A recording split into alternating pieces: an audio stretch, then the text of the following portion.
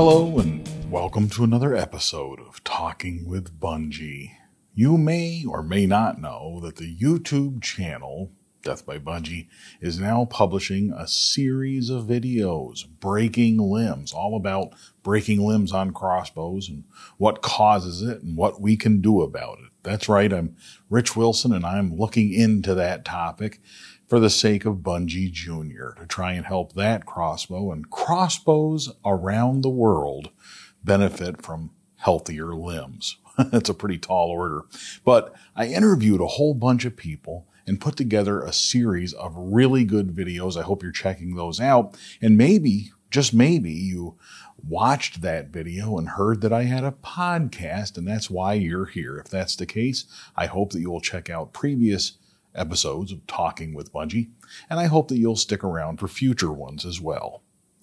This episode of Talking with Bungie is my interview with Mark Beck. Now, Mark originally contacted me way back in the day, last year, when I was doing videos about the Faradyne Axe 440.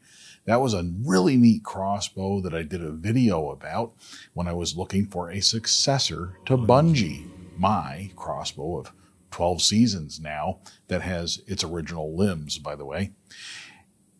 Mark contacted me because he actually was instrumental in the creation, the design of that crossbow. So we talked about broken limbs, arrows and penetration, and even cranks. Yeah, we talk about cranks for your crossbow. Please join me in listening to this interview with Mark Beck. I was a crossbow designer for the last 15 years. Horton, I've worked for Barnett. I've worked for Faradyne most recently.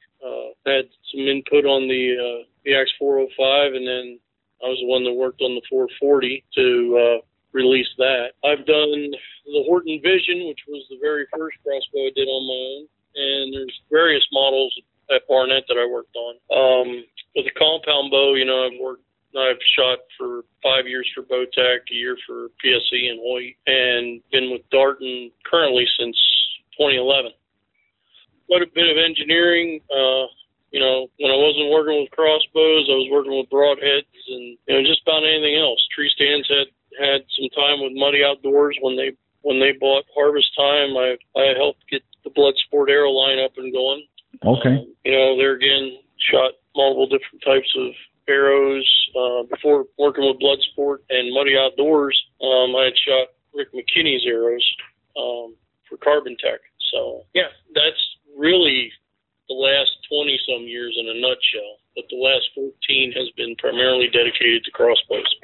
Now, can you tell me when you're dedicated to crossbows, what positions have you filled? What jobs? What's your title? Anywhere from design engineer to designer. There you go. Okay. Dealt a lot with customer service as well. Sometimes I would help train the customer service people, have little classes for them at Barnett, explain what, where, when, and why. For instance, dry firing. A lot of people think it's okay to dry fire a crossbow because they do it with their Glock or whatever they have. They don't realize that, all that energy goes somewhere. If it isn't pushing an arrow, then, it goes back into the actual system, which is the limbs, cables, cams, axles, so on. Right. That's what I'm finding out. There's a lot of our issues with regard to limbs and stuff. And you had mentioned that you had some background with how limbs are made and all that. Is there any consistency from one manufacturer to another? Yeah, there is. And they're really more consistent on your lower end bows, the ones you'll see in the big box stores. They start to play around with limbs, as they get into the higher end. I know we did some things at Faradyne. The Axe crossbow limbs were actually machined right there in Superior. We'd get the blanks in and we'd machine the profiles. We'd send them out for powder coat, bring them back in and do the decorating, and then we'd put them on the riser right there in Superior. Wow. Okay. Not all companies do that. When I started back late 2007 at Horton, we would just get plates of carbon material and we would machine the belly or the compression side, the inside of your limb. And Then we would cut 4 limbs out of that plate, and we'd put it on a prototype bow in the lab, pull it, find out what weight it was at, and then from there know to either take more material off the limb to bring the weight down or add material to the limb to bring it up. Because the first variables in limb manufacturing is actually the blank, the limb material. So it all depends on, are there voids? How much of one composite is there compared to another?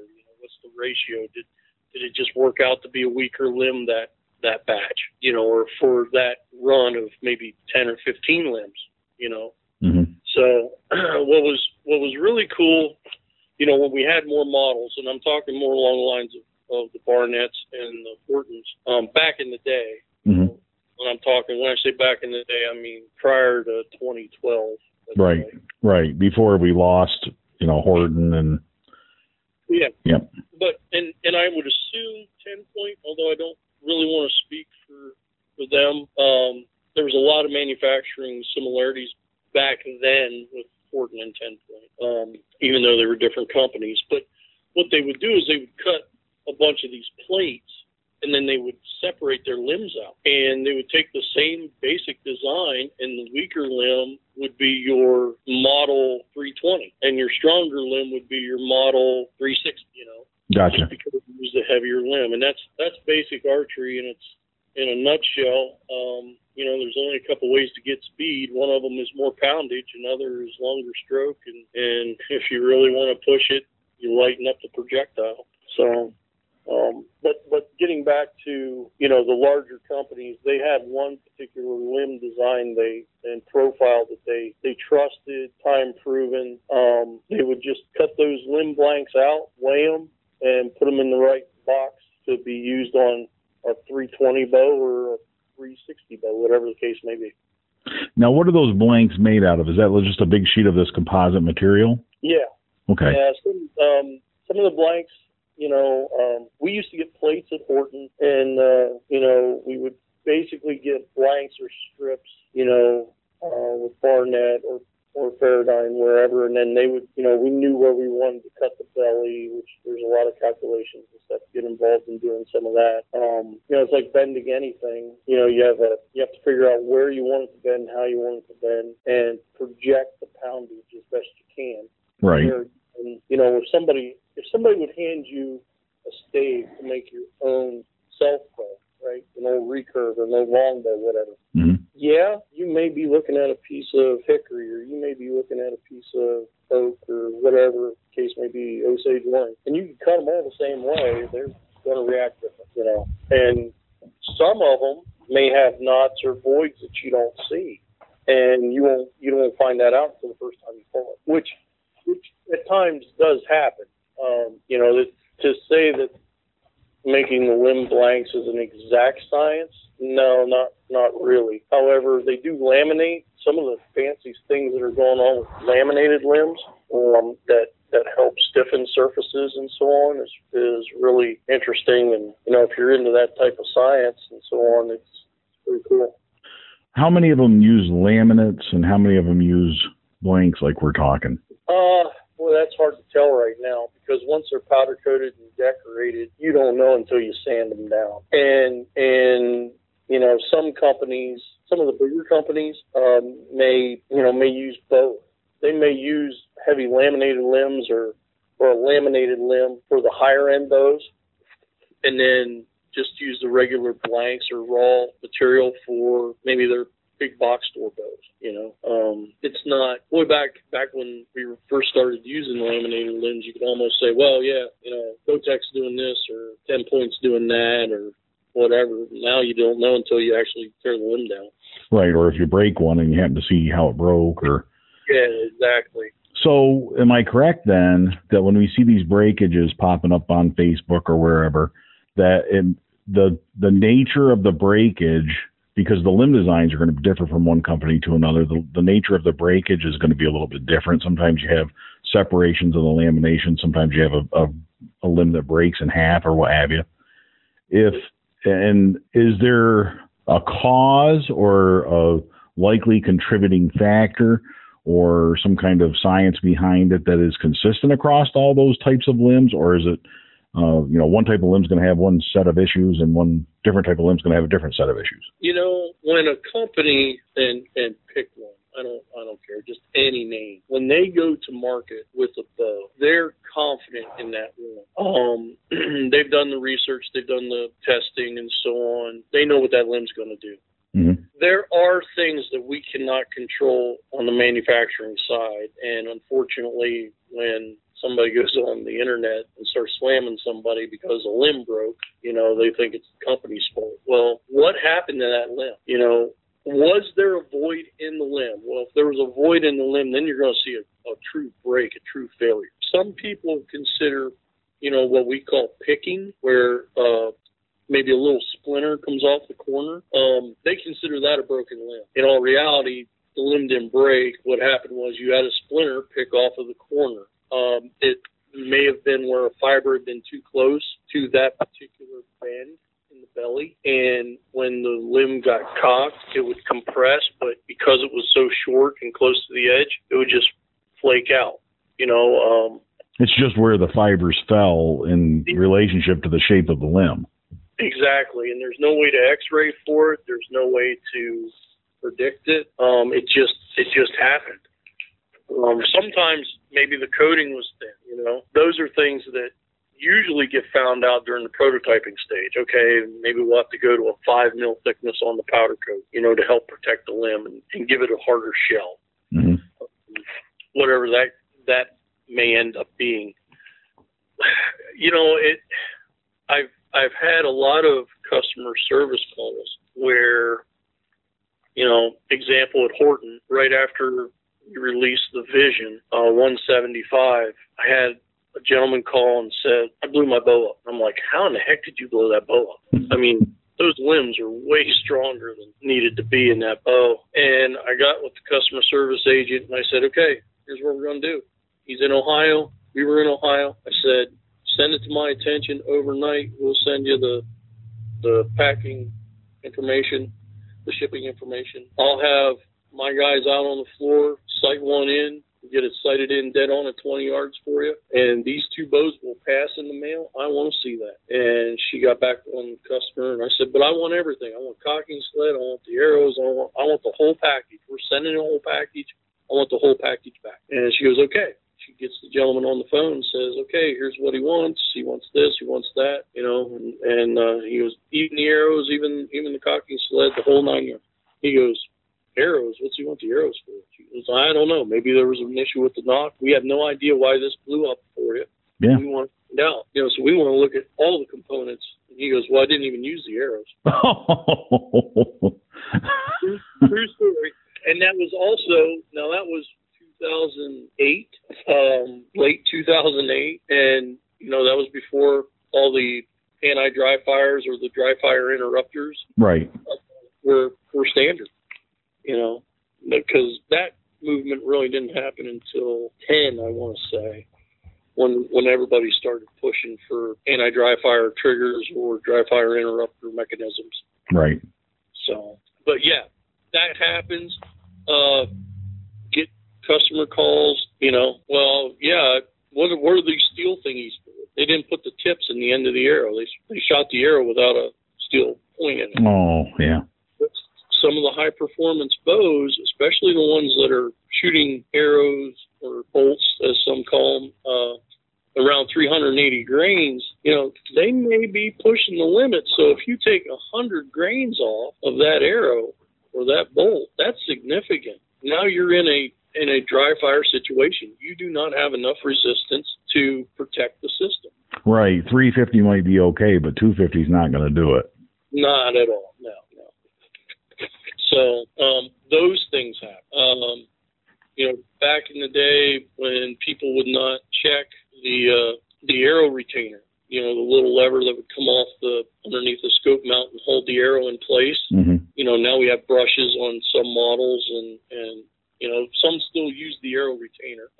If they didn't know how to check that, it would not hold the arrow properly in the location against the string. So if you're sitting in your tree stand, or maybe you're out in the backyard just practicing. You load the arrow, waving it around, and it ever so slightly moves forward. It does not, fall out of the crossbow. Right. If you have a gap, what happens at that point in time is, the string, when fired, slaps the arrow, doesn't push it. So when it slaps the arrow, now it could cause the arrow tip to lift or move left or right. You still do not have that full resistance. And I've seen, in fact, where people would call and say, hey, I had an arrow in it, and it dry fired. It blew up. Strings, cables, whatever.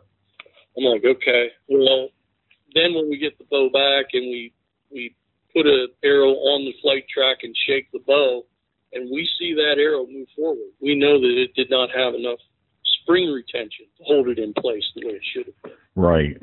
And now there's, you see more and more companies going with capture nocks or true nocks that clip to the string to prevent that issue altogether. You do see that, yeah. Nocks are a big thing. Have you been involved in the design of nocks? Yes. Now, is that becoming, as you get to these new crossbows, getting high 400s, even 500 feet per second, I know, like 10-point, for example, you hear about problems with nocks, and they've had like 3 different designs of nocks trying to really find the right nock for their arrow. Is that something that you think is going to be, are we going to continue to see new types of nocks coming out, designs?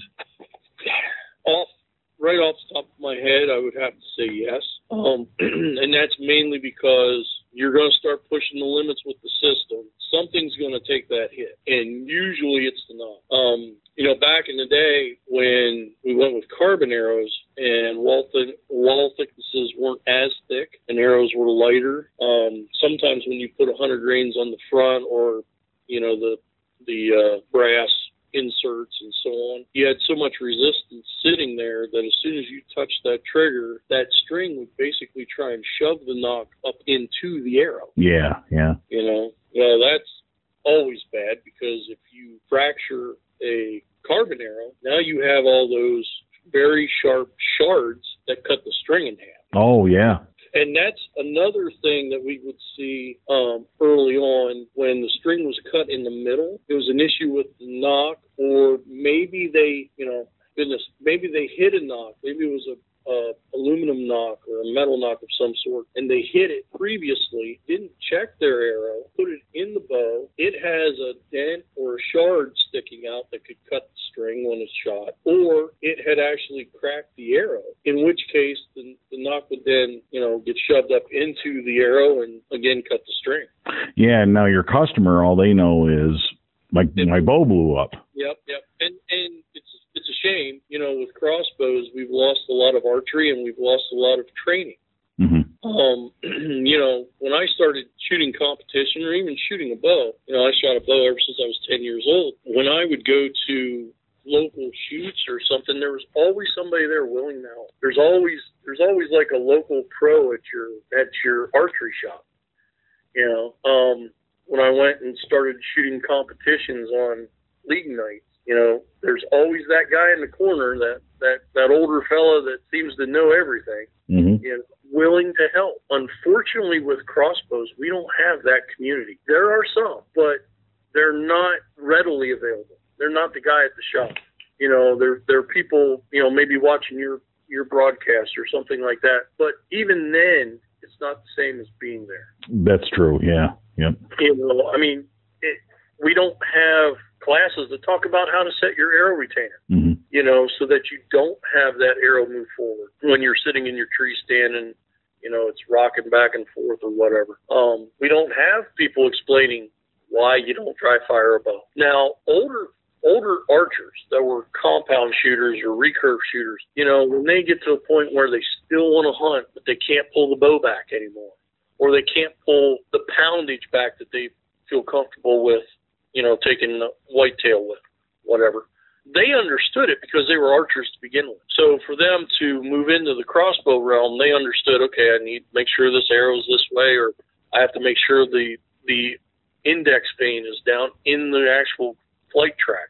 And that maybe it was a moon knock, and that moon knock was actually going to capture the string and not be turned out of phase to where, now you semi-dry fire the bow again. So all that made sense to those older archers.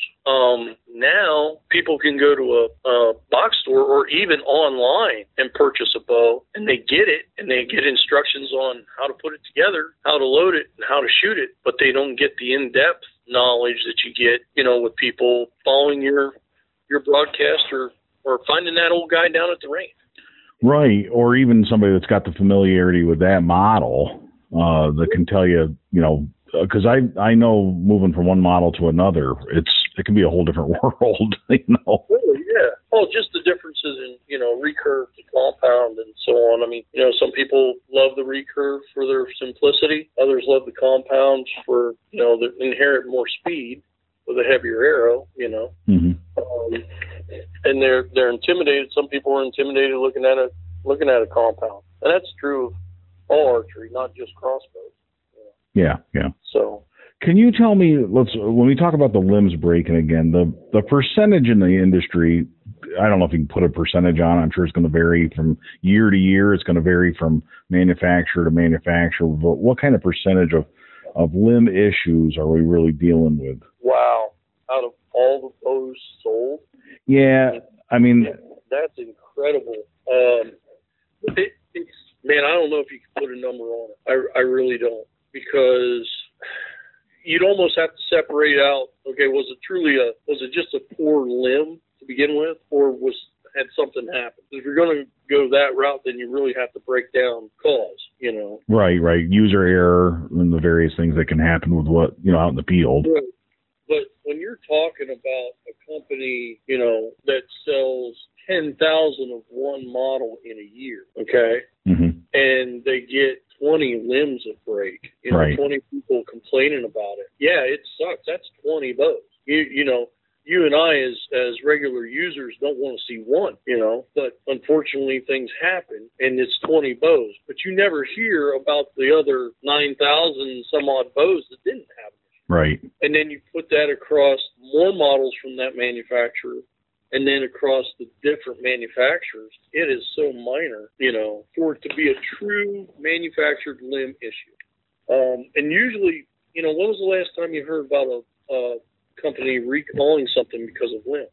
Not one. Right. So that should tell you right there. And trust me, when somebody picks up the phone and they've got a bow on the other end that blew up, there are all hands on deck. There's somebody from customer service, there's somebody from production, there's somebody from engineering, there's somebody from quality. Everybody knows that phone call. And I don't care who the company is. You can bet that is a priority. But when they break it down, if it truly was, a manufacturing issue, they would definitely have recalls. Yeah. They don't want these bows out there with all this potential energy, this stored energy, just sitting there, waiting to hurt somebody. So that in and of itself should tell you that number is even smaller than what we would imagine it to be.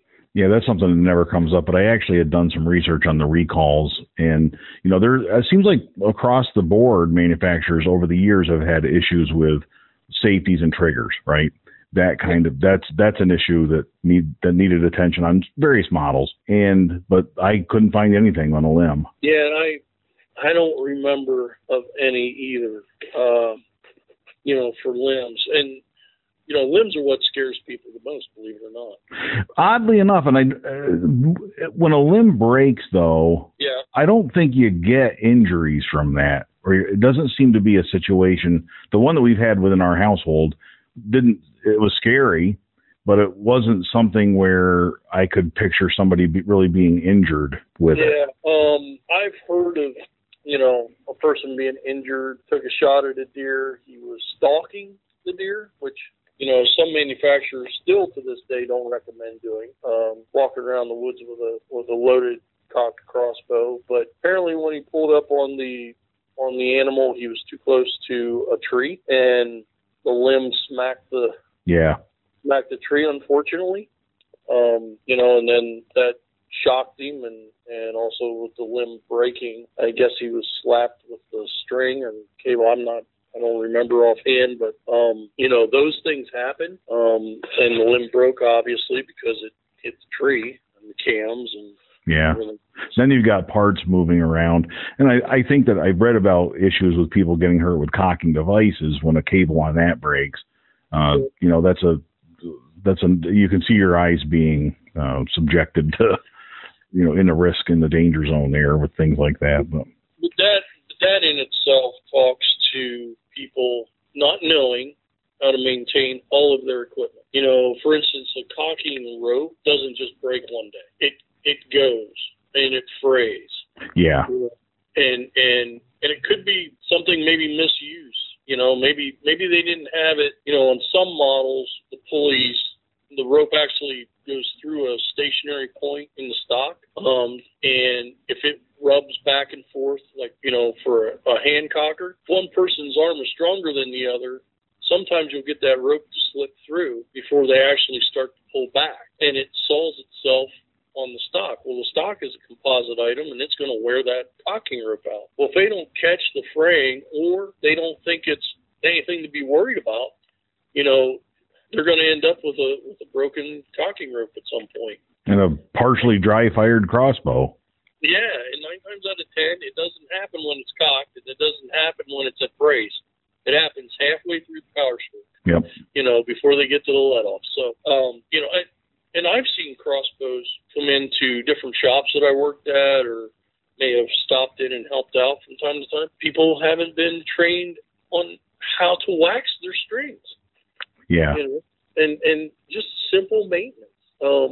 Yes, it's in the manuals. You know, waxing the string and lubing flight tracks or decks or whatever you want to call them, flight rails. You know, they've been in multiple manuals multiple times, and they still end up in somebody's hands that doesn't wax their strings periodically, or, you know, whenever they should. And so the strings literally sit there and dry rot. Yeah.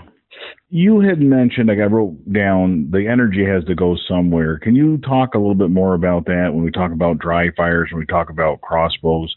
And in particular, even when you're firing a crossbow that's got the proper arrow weight in it, there's leftover energy, obviously. And that you usually hear in vibration.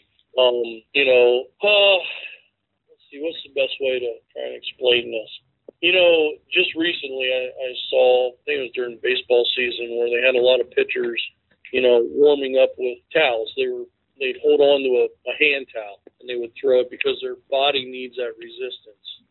Because if not, then all of a sudden shoulders start to separate, joints start to separate. With a bow, similar, except the energy is actually directed back into the system. So when the limbs move forward, the cables pull on the cams are taking up the string, and at some point in time, that comes to a dead stop, okay? Yep. Now, there's still forward momentum in that system. And if there's not the resistance of the arrow, that forward momentum is amplified, or is more than it would have been. And at some point in time, you may see an axle bend. You might see some damage to the cam, because that energy had to go somewhere, and it just picked on the weakest link. Now, usually, designers will try to make your strings and cables that weak link, so that if you blow a bow up, chances of the only damage being done is a broken string or cable. Oh, okay, to save the rest of the components. To save the rest of the components, because it's taking a hard hit. Yeah. You know, hard. It has nowhere else to go except back into the system. And of course, when you have that, you get more vibration, you know, and of course, you know, vibration can be a bad thing as well.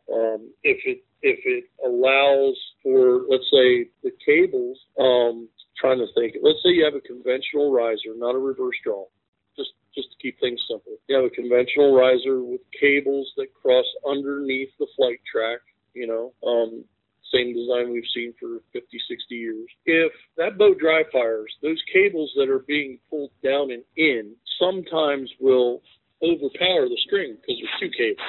That's when you start to bend axles, because now the cam won't rotate perfectly around a vertical axis. Now the axis is at an angle.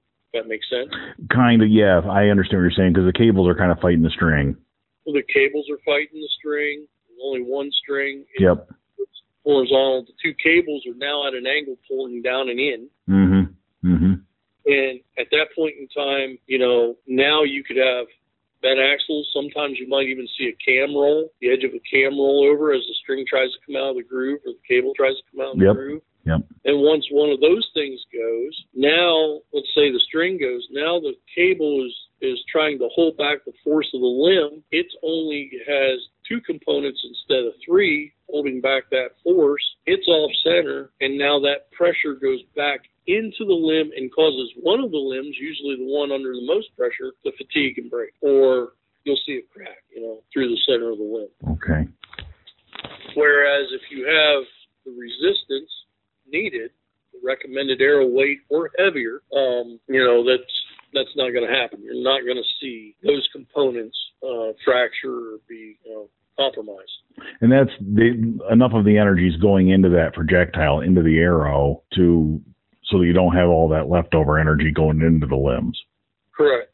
Now, when we talk about heavier arrows, 350 is a real common arrow weight. What's that based on? Is that a good thing, a bad thing, an adequate thing? What are your thoughts on that? Well, personally, I like heavy arrow. I always did, especially for hunting. I got into shooting competition mainly just because of, I wanted to be a more accurate hunter. I never set out to win, 2 world championships with a crossbow, but just because of situations I was in, wow. It helped. And one of the things that helped me do that was a heavier arrow because it stabilized better. Mm-hmm.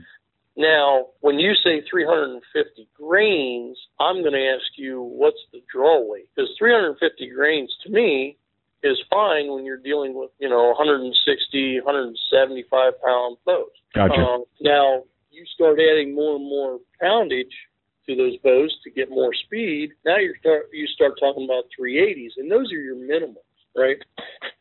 I like when people ask me, what bow do I buy? yeah, exactly. I've shot at all of them. I basically tell them, you buy the fastest bow you can afford. And then if you really want to, not have to trail deer, then add weight to your arrow.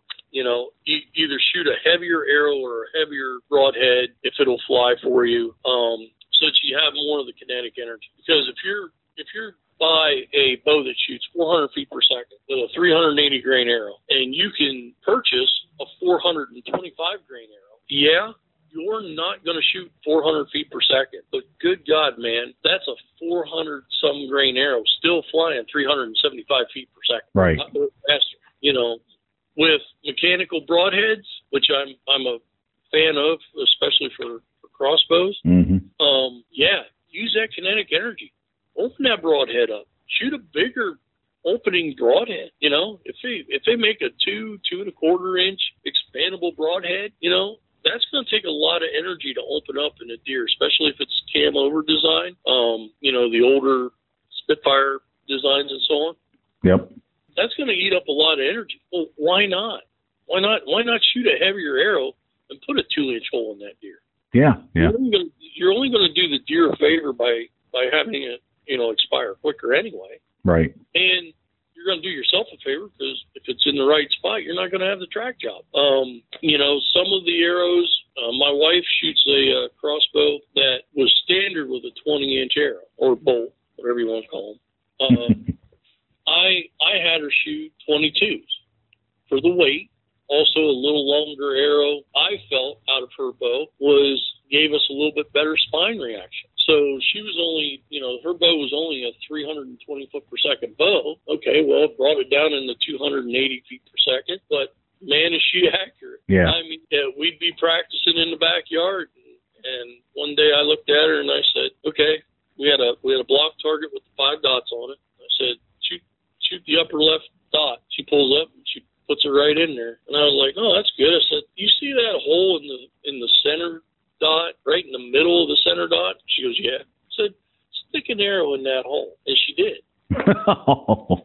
At 25 yards. Yep. Because it was slower, which helped her out. The faster the arrow, the more critical the shot. The better your stance has to be, the breathing, the whole 9 yards. But it also stabilized that arrow a little bit better, and it quieted the bow down. that's another thing that heavy arrows do. Everybody was worried about, noise, crossbow noise, or any bow noise. Now trying to break speeds and get 3 digits on a chronograph that you want to see, or whatever the case may be. Now all of a sudden they start complaining about noise. Well, shoot a heavier arrow. When you say heavier arrow, how much weight are you talking? Well, I like shooting around 400 grains. Yep. For crossbows. For my compound bows, I like, shooting or hunting with. I've got some arrows that I hog hunt with that are, close to 500 grains for compound. But for crossbows, especially if the bow's rated for, an arrow that's 380 or so on, that 20-25 grains is quite helpful, especially if it's in the arrow shaft itself, not just on the end. Yeah. Yep. So when these guys are talking 700 grains and 800 grain arrows, is that a waste, do you think? Or, and specifically, I guess a good question I think is for our conversation is, how does that affect the crossbow? Is there a benefit to limbs to having these heavier arrows? Is there too much? No, let's go back to that limb. When we talk about semi-dry fires or dry fires, right, and all the damage that all that extra energy going back into the system causes, when you shoot a heavier arrow, now there's less energy going back into that system. Mm-hmm. So it is better for the bow. I had a chance to test some arrows for Bernard Horton back in, let's say, 2008. He filled arrows with sand. Yeah. And he goes, here, try this arrow. And he had letter A on one vein, and then the other arrow had letter B. He goes, try this one. And I shot it, and that was the first time I actually felt recoil in a crossbow, especially a conventional crossbow. Right. Right. The kick that you're familiar with a rifle almost, not the forward recoil of the string, right, stopping. But yeah, I got you. Yeah, and I was like, good Lord. And I knew the arrow was heavy when he handed it to me, Yeah. Oh yeah, you can feel the difference. Yeah, you definitely feel the difference. Yep. And we were in the lab, and I put that arrow on there and shot it through the chronograph, and I think it only ran up like 250 feet per second.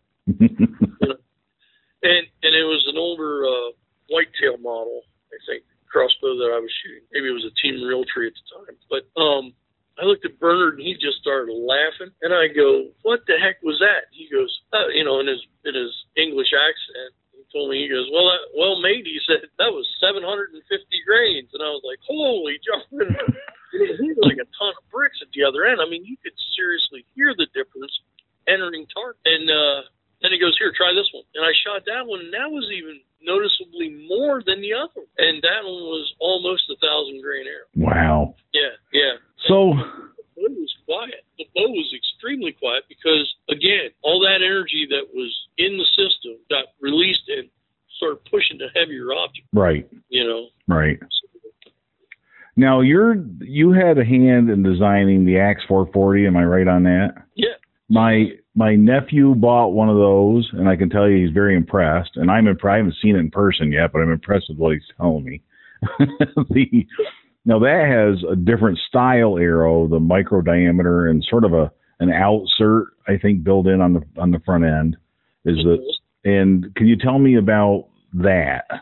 Well, that has the Carbon Express system, and it's trying to remember the actual name they gave it, but it's a combination of an insert and an outsert. So there's actually an insert that goes inside the arrow, and then there's an outsert that goes over top of both. It fastens to the end of the arrow. So it fully encapsulates the end of that shaft. Okay. Yep. And the reason that is done is to protect the end of that carbon, because you don't want an insert splitting it, and you don't want the outsert to crush it.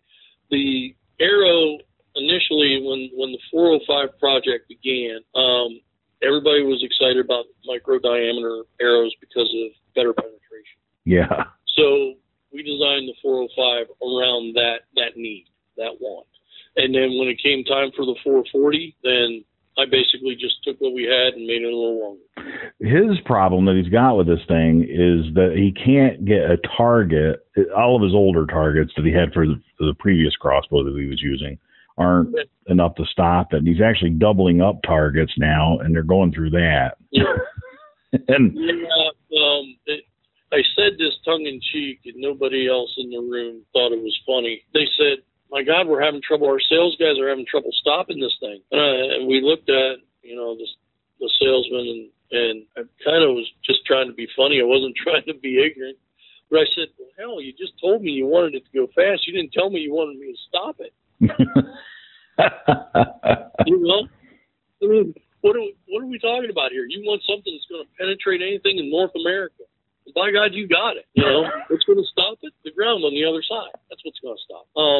But no, we literally started that project and did not put enough thought into practice. How are we going to practice with this? Now, I know the Hurricane target does an extremely good job. And I'm not sure if Block or Carbon Express or anyone has worked on another target or finished their design at this point. I was doing the same thing. I was doubling up targets, and heck, when I was prototyping the 440 after the similar issues were coming out with the 405. Okay, we wanted to get the 440 out there and get it rolling. I was literally shooting through a black block target, sitting at 40 yards, and having a block 6x6 stop it at 42 yards. I had it at distance because that theory did not work at 20 yards. Wow. The block target was ripping off the vanes, and I was still burying it so deep into the 6x6, I was almost thinking about hooking up my tractor to it to pull it out. Yeah. So, that was what was going on. I know the guys from Hurricane and Block were also looking at it, trying to stop them. I have a Bulldog, I think, that'll stop his, the arrows and stuff. He's going to try that out when we're done with the rifle season here. So we're done with that now, actually, but he's going to borrow that when he gets fired up with the crossbow again. So tell me about that design. Reverse draw in and of itself, what reverse draw gets you is a longer power stroke in a similar overall length. Does that make sense? Yes, yep.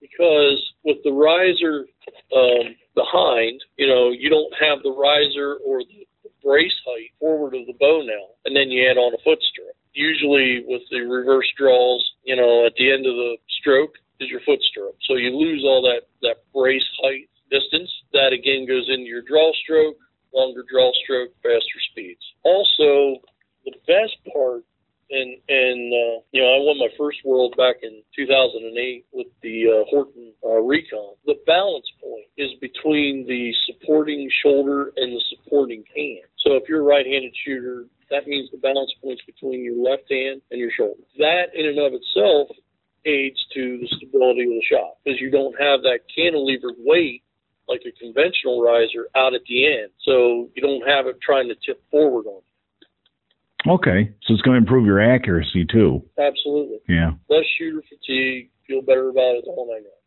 Is there anything special about the rail on the axe? Is it a railless design, or do you have a shooting rail? It's railless. Yep, it's railless. For a couple of reasons. One, you have a captured Nox, so they clip to the string. Yeah. And then it has a roller rest out at the front. You don't have as much. We don't have the string wear because back in the day when you had a flight track, the string would ride the rail. That's why we were always saying to lube the rail. Right. Buy rail lube, so that you didn't wear the string out, constantly sliding up and down the rail. Also, one of the tricks to help quiet the crossbows down was the more string tension you had on the rail, the less twang you'd get out of the string at the shot because it was dragging on the rail. So the rail acted like a dampener. Oh, I hear you. Yeah. It also helped keep the string in position behind the arrow when you had a flat base knock or you had a moon knock or some other style knock that wasn't truly capturing the string. Right. So do these have rollers now? There's two rollers on the front, on the arrow. Yeah. Yep. Simple roller design, seen in archery multiple times. Yep. So, let's see what else. Integrated crank. The trigger mechanism actually goes forward, grabs the string and pulls it back so that the string is always engaged with the trigger. He told me he really likes that design. That's good. Yeah. Yep. Pretty popular. You know, it's less components, right? You don't have a cocking rope or a different sled. So, and there's other companies also that are starting to use that as well, and have. So, when did cranks, like when I started in 2010 or so, cranks were like an add-on you could buy, but for the most part weren't used. They weren't something that came with crossbows. Where did you see that pop up in the industry? And because we've gotten to the point now where it seems like cranks are part of every crossbow. Yeah, I can't give you the year, but 10-point was the first one I saw. Oh, okay. You know, I want to say it was around 2010 with their AccuDraw system. Okay. You know, they had a sled that you release the spool at the back or the crank. You release that, you'd stretch it up over, it would capture the string. I think they even stored the handle in the bottom of the stock, if I'm not mistaken. Okay. And you know, you crank it back, and then you'd hit a release. You'd pull the sled forward, push the sled forward, bring it back up over the scope, and wind it back up, and it would just, you know, dock right there behind the scope. Interesting. Okay. Yeah. So, and that was going back, you think, somewhere around 2010 even. I think so. Wow. Don't hold me to that. I know I was working for Barnett at the time. Horton, you know, they had a saddle that just fit over the end of the stock, and then the crank was, you know, mounted to the saddle, and then when you were done, you just pulled it off and put it in your backpack or whatever you were using, carry it around. But I think 10-point was the first one, because I remember seeing it for the first time, and as a crossbow designer, I was like, that was cool. Yeah. That did it. Yep, that's something that they thought of that's pretty handy, yeah. Yep, you got to give the devil's due. And then, you know, as a competitor of theirs, it was like, damn it. You know? Back then, going back to 2010 or so, or when you were working for Barnett, were you thinking that we'd reach 500 feet per second on certain crossbows at some point? Did that seem like something that was even doable? It didn't seem doable, but was it something that's in the future? Yeah.